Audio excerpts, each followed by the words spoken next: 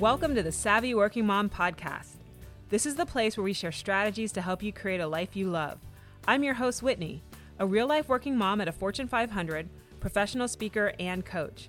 I'm going to help you get real-life relief with simple systems so you can find more time and have less stress. With intentional and daily action, you can live your best days now and forever. You've probably heard that clarity and self-care are two of the keys for building an awesome life. But in today's busy world, who has the time to figure out exactly what that means for herself? You can learn on your own, but you're learning in a vacuum, and with how much you have going on, it becomes really easy to put your own personal growth on the back burner.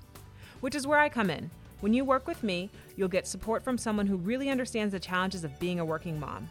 I want to give you a special invite to request a free strategy call with me by visiting thesavvyworkingmom.com/free call.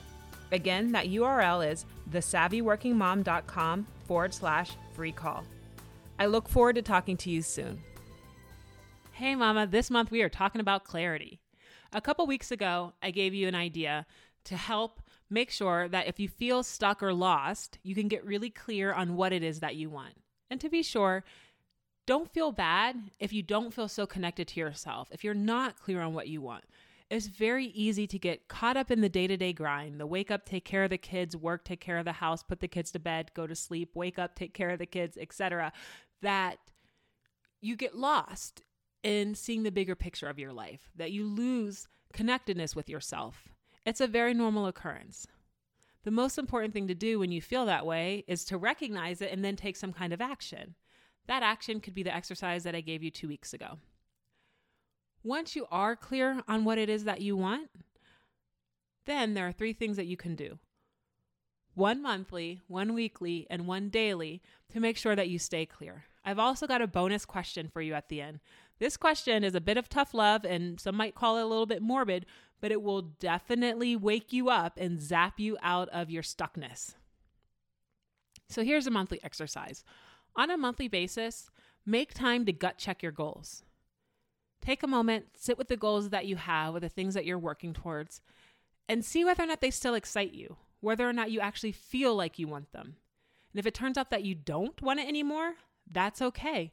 It's all right to pivot. It's all right to tweak the goal. It's all right to just ball up that goal and throw it away and move on to something that you really do want. So take a moment once a month to gut check and make sure that the goals you're working towards are still things that you actually want for yourself. On a weekly basis, take some time to just check in with yourself. Set aside 10 minutes just once a week and write down, what do you want more of and what do you want less of in your life? If you can't actually sit down to write it down, then while you're driving, take the time to think about it. Put a reminder in your phone so that you don't forget to take some time to think about what it is that you want more of and less of in your life, and try and do it on a weekly basis. And on a daily basis, as tasks come to you, as requests come to you for your time and energy, your very precious and limited time and energy, go ahead and ask yourself why you're going to do the thing that you're going to do.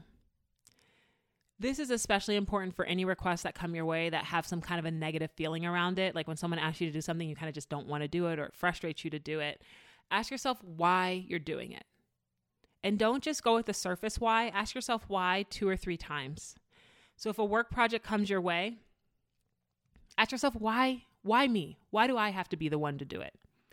And then if the answer to that is because that person expects me to, ask yourself, do you really need to? Could somebody else do it? Or does it even actually really need to get done?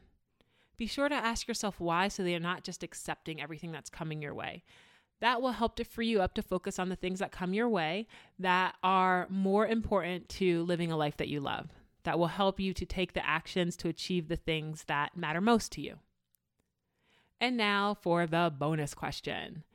If you are still feeling stuck, if you're not super clear on what it is that you want in life, ask yourself this. What if I had less time? That's the question, and I'll ask it to you. What would you do if you had less time? We often think about having more time. If I only had more time, I could X, Y, or Z. If I only had more time, I would finally clean up the house. If I only had more time, I would really take that trip. If I only had more time, I would write a book. What would happen, though, if you had less time? Rather than approaching each day as if there's an infinite amount of time ahead in your life, what if you approached it with there's a limited amount of time in your life? How does that make you feel? What pops up in your head that you actually want to achieve and achieve before your time here on this earth ends? It's kind of morbid, but it's also very real. We don't have infinite amounts of time. And so with that, I'm going to leave you to think about, what if you had less time? What would you prioritize getting done? The answer to that will provide you some clarity on what you should be doing right now.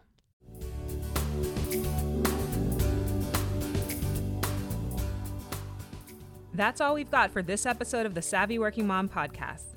One thing that would really help both us and other potential listeners is for you to rate this show and leave a comment on iTunes, Stitcher, or wherever you listen. Also, make sure to link up with us at thesavvyworkingmom.com/blog and on Instagram at thesavvyworkingmom. And please just share this podcast with any other mama who you think might enjoy it. Until next time, remember, with intentional and daily action, you can live your best days now and forever.